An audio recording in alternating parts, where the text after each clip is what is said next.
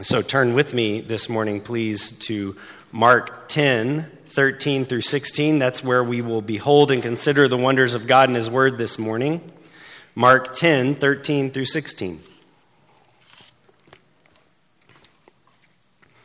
So there once was a very important man, perhaps the likes of a CEO or a political leader, military leader, something like this. And he was a man whose role and position demanded a certain type of respect and attention. This man was holding court with many of those under his authority, and everyone's attention was trained on him, and no one dare interrupt. In fact, if you approach this man, the perception was, because of his greatness, the perception was that you better have your ducks in a row. You better bring something to offer. That's what was perceived just by the gravity of this man. So he's in the middle of addressing those under his authority, and in the middle of his address, in the middle of his speech, another person walks right into the room without even knocking on the door. Now, the countenance of this person was anything but professional. They were practically stumbling over themselves, not dressed to the nines or anything, wearing a T-shirt. Might have had a food stain on the shirt, perhaps even a little on the face, hair disheveled. And he just comes right into the room, unashamed, boldly even, and runs right up to this powerful, important man. And what everybody in the room is holding their breath, thinking, what is about to happen? But without missing a beat, the all-important man bends down and picks up the little intruder, wraps him in a hug, and just keeps right on talking. Well, I'm sure you've put it together by now. The disheveled hair, shirt untucked, completely unkempt, food on the face, was this man's 5-year-old son, whom the man loved. The boy thinks nothing of running up to his dad, even in the midst of such pomp. And the boy has every right and privilege to, because he is the man's son. And today we'll see that Jesus tells us that children reveal something of the kingdom of God to us and to those who receive it. And children themselves seem to hold a special place in the kingdom of God, because Jesus does something unique here in this passage, in this narrative that we'll point out. But ultimately what we find in this narrative in Mark 10, 13 through 16 is that children of the kingdom of God are children of God Himself. Indeed, this scene we witness is actually a wonderful illustration of the gospel as it unfolds in Mark's narrative. And we've reached a turning point in Mark, so it's all the more fitting because Mark is driving even harder and harder towards the cross. We've seen in Mark recently some key passages, Mark 8, 27 through 32, where Peter confesses Christ, Jesus as the Christ, the long-awaited Messiah we've all been waiting for. And what we found in that passage is that if you confess the Christ, then you inevitably confess the Christ's mission, which is to suffer and die on the cross. Jesus made that abundantly clear to Peter. And so the message of Mark, we've noted week after week, is that Jesus is the Messiah, the Son of God, and He surprisingly serves and suffers in order to save His people. But again, there's another part of this, because you cannot separate your confession of Jesus as the Christ from who you are.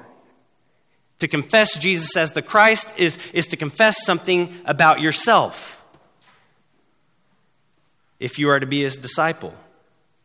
Mark 8:34, another key passage, says this: "If anyone would come after me, let him deny himself and take up his cross and follow me. For whoever would save his life will lose it, but whoever loses his life for my sake and the gospel's will save it." So Jesus has come proclaiming the kingdom, and now He's more and more making clear what it looks like for citizens of that kingdom They must be those who deny themselves, put their whole trust and treasure in Christ, the Messiah. And here in our passage today, we have perhaps the most explicit description of what the people of the kingdom look like. They look like children. That's what the king tells us. So let's see how it is that children reveal to us the stuff that citizens of the kingdom of God are made of. Look with me at Mark 10:13 through 16. Follow along as I read. And they were bringing children to him that he might touch them, and the disciples rebuked them. But when Jesus saw it, he was indignant and said to them, "Let the children come to me. Do not hinder them, for to such belongs the kingdom of God. Truly I say to you, whoever does not receive the kingdom of God like a child shall not enter it." And he took them in his arms and blessed them, laying his hands on them. Pardon me. So we'll consider this passage in three parts. First, we'll see in verse 13, resistance to children of the kingdom. Resistance to children of the kingdom. Then in verses 14 and 15, we will see rescue and welcome for children of the kingdom. Rescue and welcome for children of the kingdom. Then in verse 16, we will see reward for children of the kingdom. So resistance to children of the kingdom, rescue and welcome for children of the kingdom, and then reward for children of the kingdom. And the main idea when you read this passage is simply this: Jesus welcomes and makes a way for children. That's what Mark is telling us here. That simple, right? It's right on a plain reading of the text. But the message then that comes out of this for us is that Jesus welcomes, makes a way for, and blesses you who are God's child. So first look with me at part 1, verse 13, resistance to children of the kingdom. And they were bringing children to him that he might touch them, and the disciples rebuked them. So here in one verse, we have a situation with a response. The situation is this. People are bringing their children, presumably their own, to Jesus so that he can touch them. That's the purpose. They're bringing them so that he can touch them. Now, the word for children here is broad, and it could be children of all ages. We've seen Mark use this for someone as old as 12. But the parallel account in Luke tells us specifically that these are babies. He uses a word specifically for babies and infants, which would make sense if they're being carried. But there's also the sense that these children come to him. So we're thinking, as Cody pointed out, so we're thinking, these are perhaps babies, small children, around toddler age. That's kind of the age range we're thinking of here. This is also a first for Mark, though. We've seen people in Mark bring their sick and bring their lame and bring their demon-possessed, but this is the first time that we've seen people bring their children. Not for healing, and not for the purpose of having a demon cast out, but bringing their children to receive what this passage will reveal as a blessing, to receive a touch. Now, it's pretty common at this time to bring children to someone in this context who is perceived to be a holy person, a prophet, so that they can touch them. But what we see here is that sometimes what we think we want, God wants to give us so much more. They want a touch, and Jesus wants to give them the kingdom. And that's what he wants to do for us. We have small expectations sometimes for what God actually wants to do, right? So nonetheless, we can learn something from this scene. Why would these people be bringing their children to Jesus for a touch of blessing? Because they're thinking about their future generations. And we can actually very quickly apply this, can't we? We did it just this morning. We held baby dedications as a way to pray for and bless our children, to commit them to commit to be faithful in raising them and pointing them to God. We pray for them that they would escape their enemy, sin and Satan, that they would be children of the kingdom. I mean, we do this in other ways, don't we? We plan extensively for our children. We might set aside money for education. We seek to discipline them, just to put in some earthly wisdom in them, to train them up to be responsible citizens, educate them. But the greatest deposit we can place in the life of our children is the story of God. So we're very much like these people. We bring our children to Jesus. We bring our children to Jesus because we spread the gospel of the kingdom, not only in our present time and place, but also down through future generations. And we do that for two reasons: for God's glory and the salvation of future generations. So those two reasons are bound together. So we tell our children the story of who God is, that he requires our praise simply for who he is.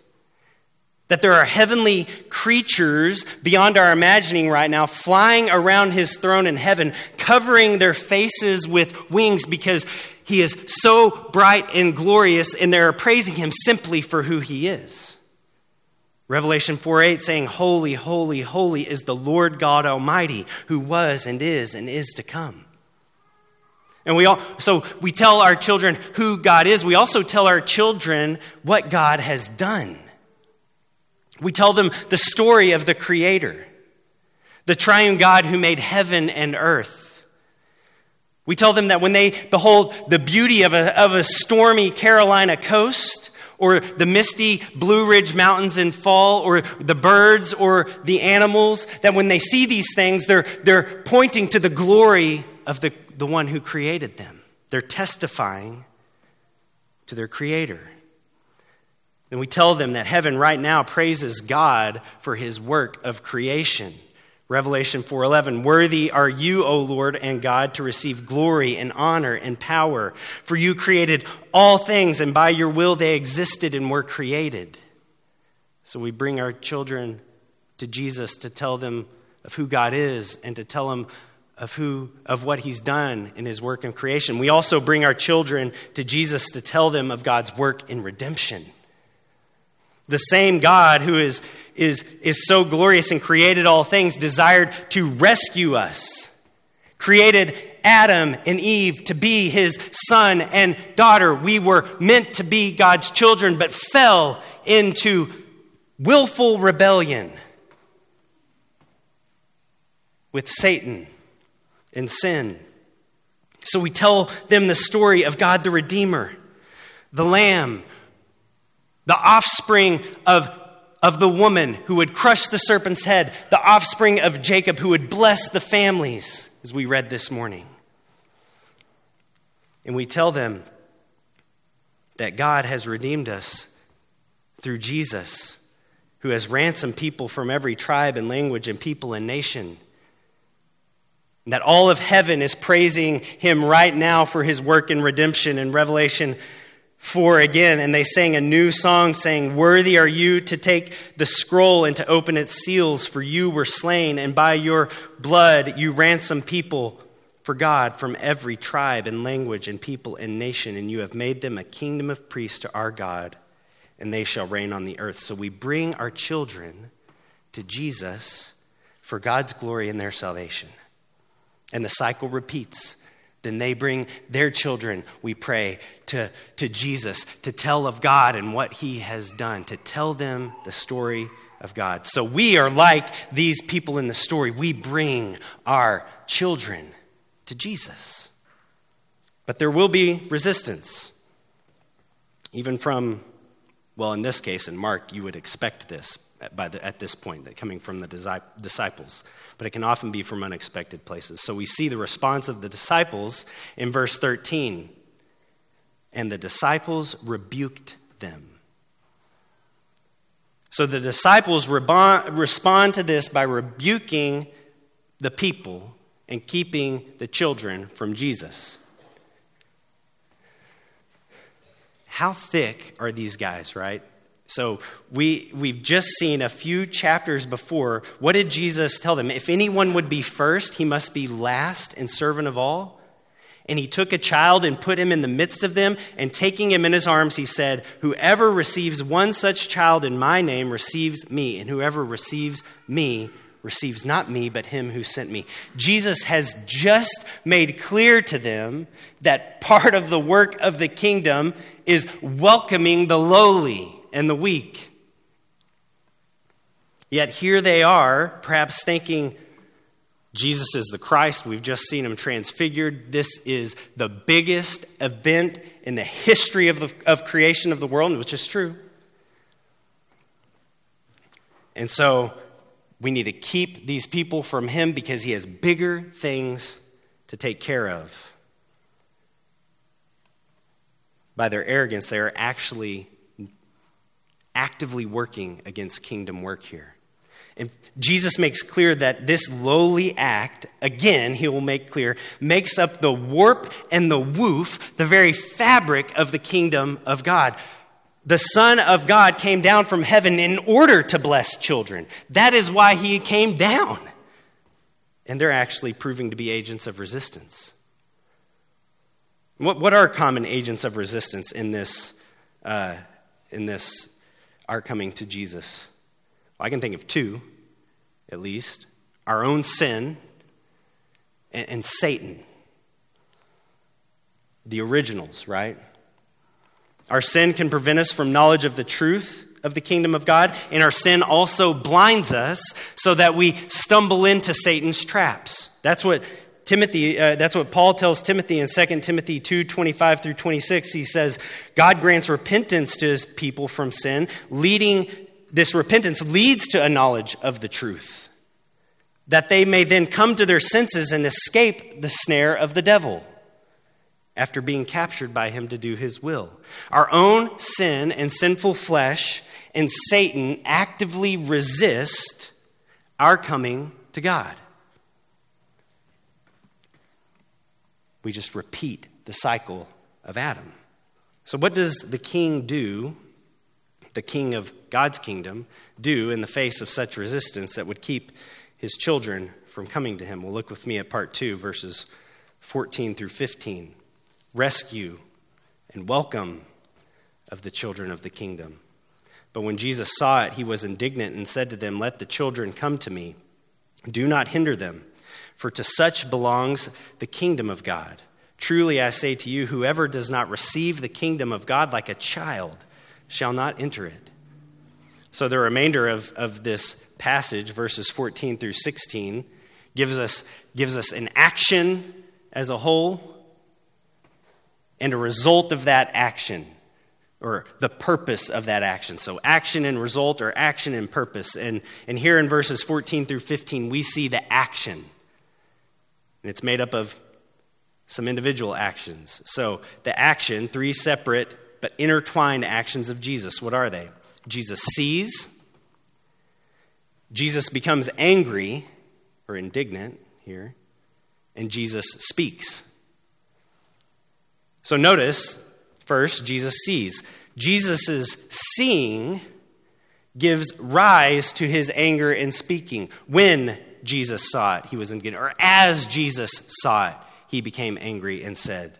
So Jesus' speaking and seeing are accompanied first by his seeing. What is it that Jesus sees? Well, he saw it. Jesus sees, observes, and witnesses the injustice of the disciples keeping back the children from himself. This is what moves him to anger. So, second part of the action, Jesus is angry. Mark attributes more emotion to Jesus than any other gospel writers. We've seen Jesus move to pity. We've seen Jesus angry before. We've seen Jesus overwhelmed with this visceral compassion. But this is actually the only time this word that we translate indignant is ever attributed to Jesus. And I think it's a good translation because it's like next level anger, and we can all kind of relate to this, right? There's kind of a little bit, you get mad sometimes, but then there's some things that just, you feel yourself go to that next level. That seems to be what this is describing. If tradition is right and Peter is the one who was the source for our author Mark, I can just imagine Peter describing this scene to Mark, saying, Mark's sitting down for the interview, he's like, oh yeah, there was this one time we began to hold people back as they were trying to come to Jesus with their kids, and we thought we were, make way, we're kind of his personal entourage. And Jesus got so mad. I had never seen him get this mad before. Jesus sees it, and he becomes indignant. So Jesus' level of anger here reveals something to us. We know Jesus never sinned, right? So what is his wrath, this rise of Jesus' wrath revealing to us? Does it not reveal his love and compassion for these weak children? And I would even say his love and compassion for his disciples who are acting out of character. So we often think of Jesus' love and compassion, right? First, moving to us in order to save us. But here we need two pictures of Jesus in our mind. We need to see the Jesus who acts on behalf of his people because he loves them and is compassionate towards them. And we also need to see the Jesus with eyes of fire looking at our enemies. Sin and Satan, the Son of God, came to destroy the works of the devil. If you find yourself hurting from and angered at the sin of the world, sin in your own life, and the snares of Satan that would keep you from Jesus, your anger pales in comparison to the champion of our faith, whose compassion and anger would move him to throw his body in the line of fire in order that you could come to him. You are the object of his love, and that means sin and Satan and his malicious works are the objects of his fiery wrath. Jesus' anger means your salvation. And in this case, the disciples in their stubbornness prove to be enemies of those trying to come into the kingdom. And so the disciples could learn something from the nature of these children here, which Jesus reveals by what he says. So Jesus sees, he's moved to anger, and now he speaks. He's not passive. He speaks into the situation. And Jesus sees the injustice, and he speaks two commands, followed by a reason for those commands. The first command is this: let the children come to me. Second command is do not hinder them. See that in verse 14. So we see a command of welcome, one that makes welcome, and a command that makes a way. A command that welcomes and a command that makes a way. So the disciples reject the children because of their lowly stature, thinking that their great Messiah is too busy with kingdom work to be bothered. But their lowly, weak stature is precisely the reason they are welcomed. Welcoming them is the essence of kingdom work. Not because they have something to offer, because they come to him in trust. And second, he commands, do not hinder them. So Jesus not only gives a word of welcome, but now he makes a way, which is what the gospel does. The gospel welcomes us to God, and it makes a way for us to come to God. And the reason, verses 14 through 15, for to such belongs the kingdom of God. Truly I say to you, whoever does not receive the kingdom of God like a child shall not enter it. So the reason the Messiah has the time to welcome these children is because the kingdom of God actually belongs to those who are like these children in some way, shape, or form. What way is that? Well, we've kind of touched on it a little bit. We're not necessarily talking about innocence and purity, right? Not sinlessness. Anybody who's been around a toddler for a couple of minutes realizes that's the case, or that's not the case. What is it that marks children in these infants, which makes them such a revealing picture It's their weakness, their lowliness, trust, dependence, as Cody said, bringing nothing to the table to offer. You think of a child coming to a parent, just as we talked about in the illustration. They come to you with nothing to offer. Well, and that's not always the case. They think they're bringing something. Evie brought me a pine cone the other day, right? But I didn't wrap her up and hug her because she brought me a pine cone. I wrapped her up and hugged her because she's my daughter, right? So Jesus is pointing to this as an example, not as an example of a weak faith when we think of a childlike faith. Jesus is actually saying that this is kingdom faith. There's a picture here that's robust, rich faith. And children live with a particular freedom, don't they? A freedom from worry, anxiety, and they live and act in accordance with the relationship with their parent. Now, they trust their parent to provide and care, and so we can see that sometimes in children, and we envy it. They come powerless, yet fully trusting, depending upon and loving on a parent. Now, perhaps you can't relate to this because your childhood wasn't marked by such trust, but by fear. Well, Jesus says that if you are in the kingdom, the reality that he's pointing to, it might not have been your earthly reality, but it is your heavenly reality. So this childlike faith is a picture of the Christian life. It's not a faith that says just be passive, let go, and let God take care of everything. It's a faith that responds to who God is and who God says you are in him and lives in light of that relationship. It treasures God and takes hold of him and the promise of his love and the promise of grace and freedom he provides and runs in accordance with those realities, changed, trusting in nothing else. So the irony here is that the disciples are seeking to be great men of the kingdom. Remember, they were arguing about greatness just a few verses. Who's the greatest?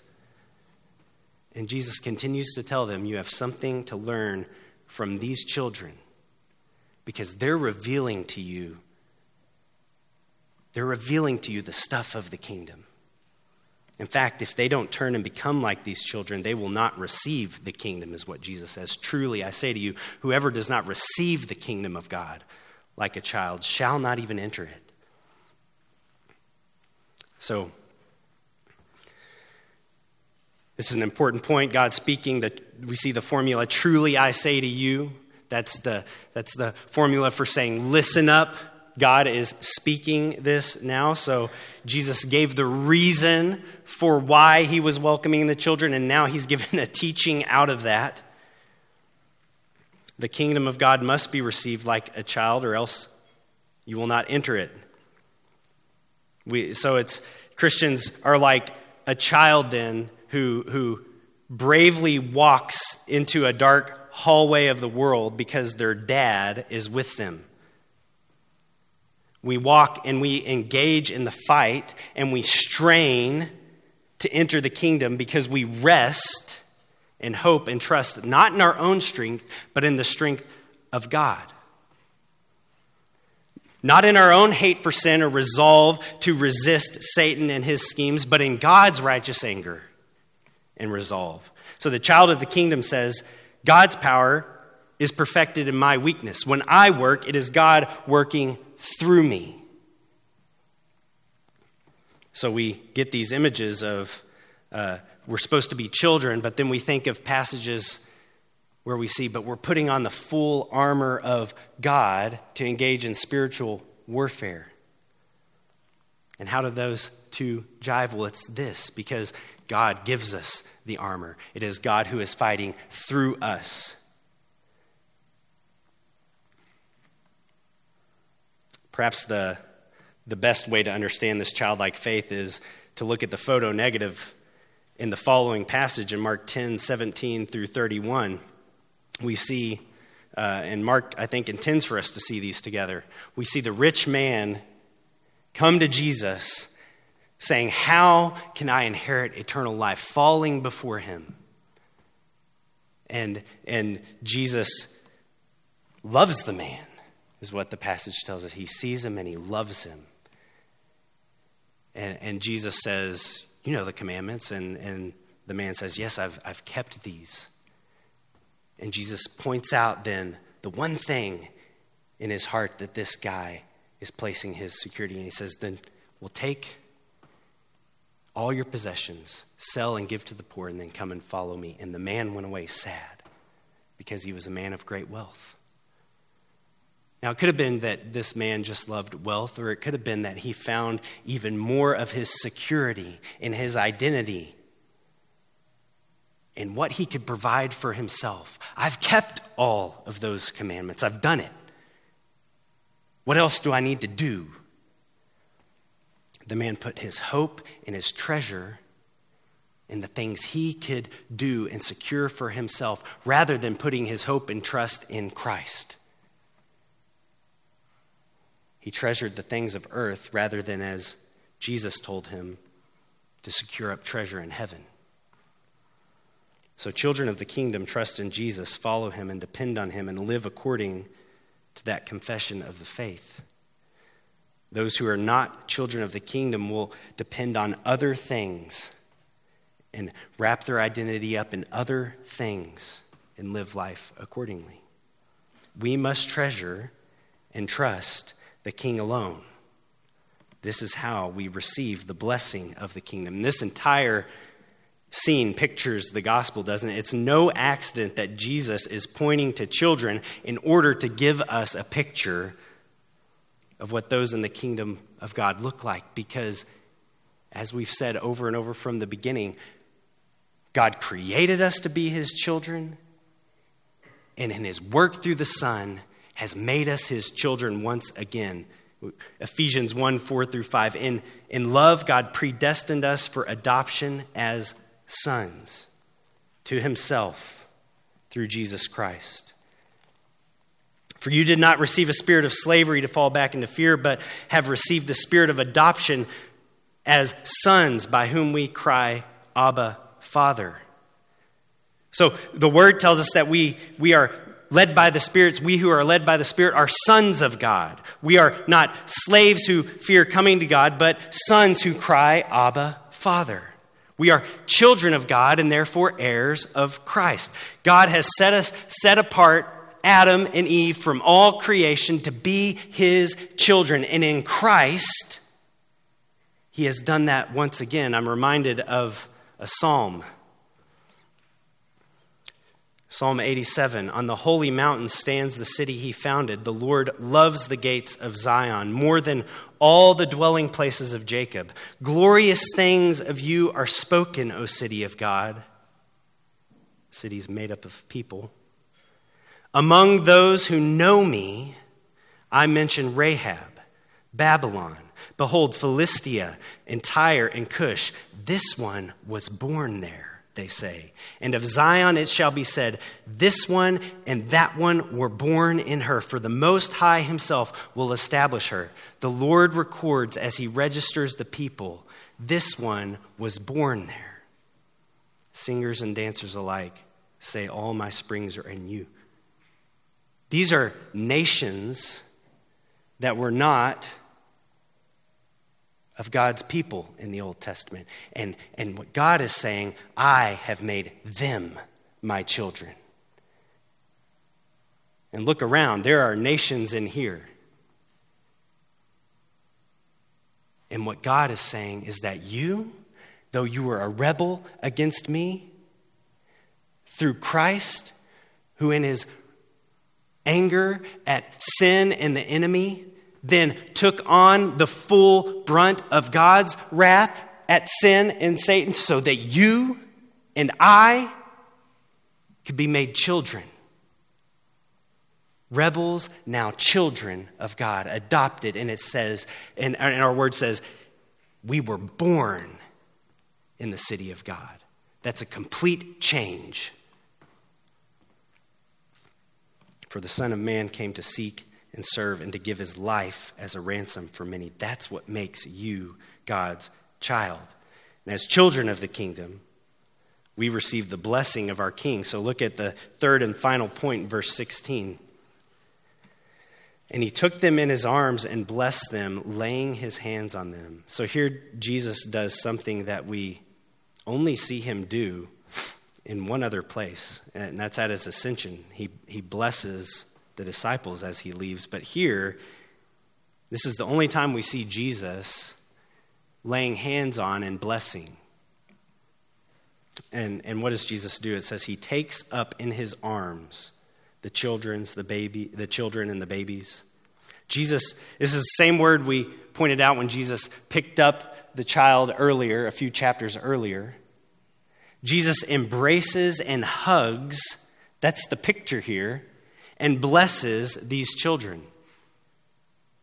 The result of receiving the kingdom of God is that one receives the blessing of the King in perfect fellowship with him, in relationship with him, wrapped in his loving embrace. And it's worth noting, again, that the only people we ever see Jesus do this to are these children. This perhaps offers us some insight into the unique place of children with regard to the kingdom of God. And I say this sensitively and humbly because oftentimes we can struggle to know, we're racked with this idea, we know of our total depravity. What does that mean? What does that mean for, we think, the infants, unborn, those who mentally perhaps have a severe handicap? I think this passage, along with some others, offers great hope. Hope that there is salvation for those. And perhaps I think the best way I've seen it written out is the Elder Affirmation of Faith of Bethlehem Baptist Church. We read this: the Spirit binds his saving work to the gospel of Christ because his aim is to glorify the Christ of the gospel. Therefore, we do not believe that there is salvation through any other means than through receiving the gospel by the power of the Holy Spirit, except that infants and people with severe intellectual disabilities and minds, physically incapable of comprehending the gospel, may be saved. We think of Romans 1:19 through 20. For what can be known about God is plain to them because God has shown it to them. For his invisible attributes, namely his eternal power and divine nature, have been clearly perceived ever since the creation of the world in the things that have been made, so that they are without excuse, seen and comprehended. But that begs the question, are there those without excuse who have not seen and comprehended? I think a passage like this gives us hope that those who fit that description, infants, and those with physically incapable of comprehending the gospel, may be saved. There's hope there. But again, we not only get insight into this, but we see that we were meant to be God's children. And here we see God's Son, the promised offspring, bringing blessing to us and making us children once again.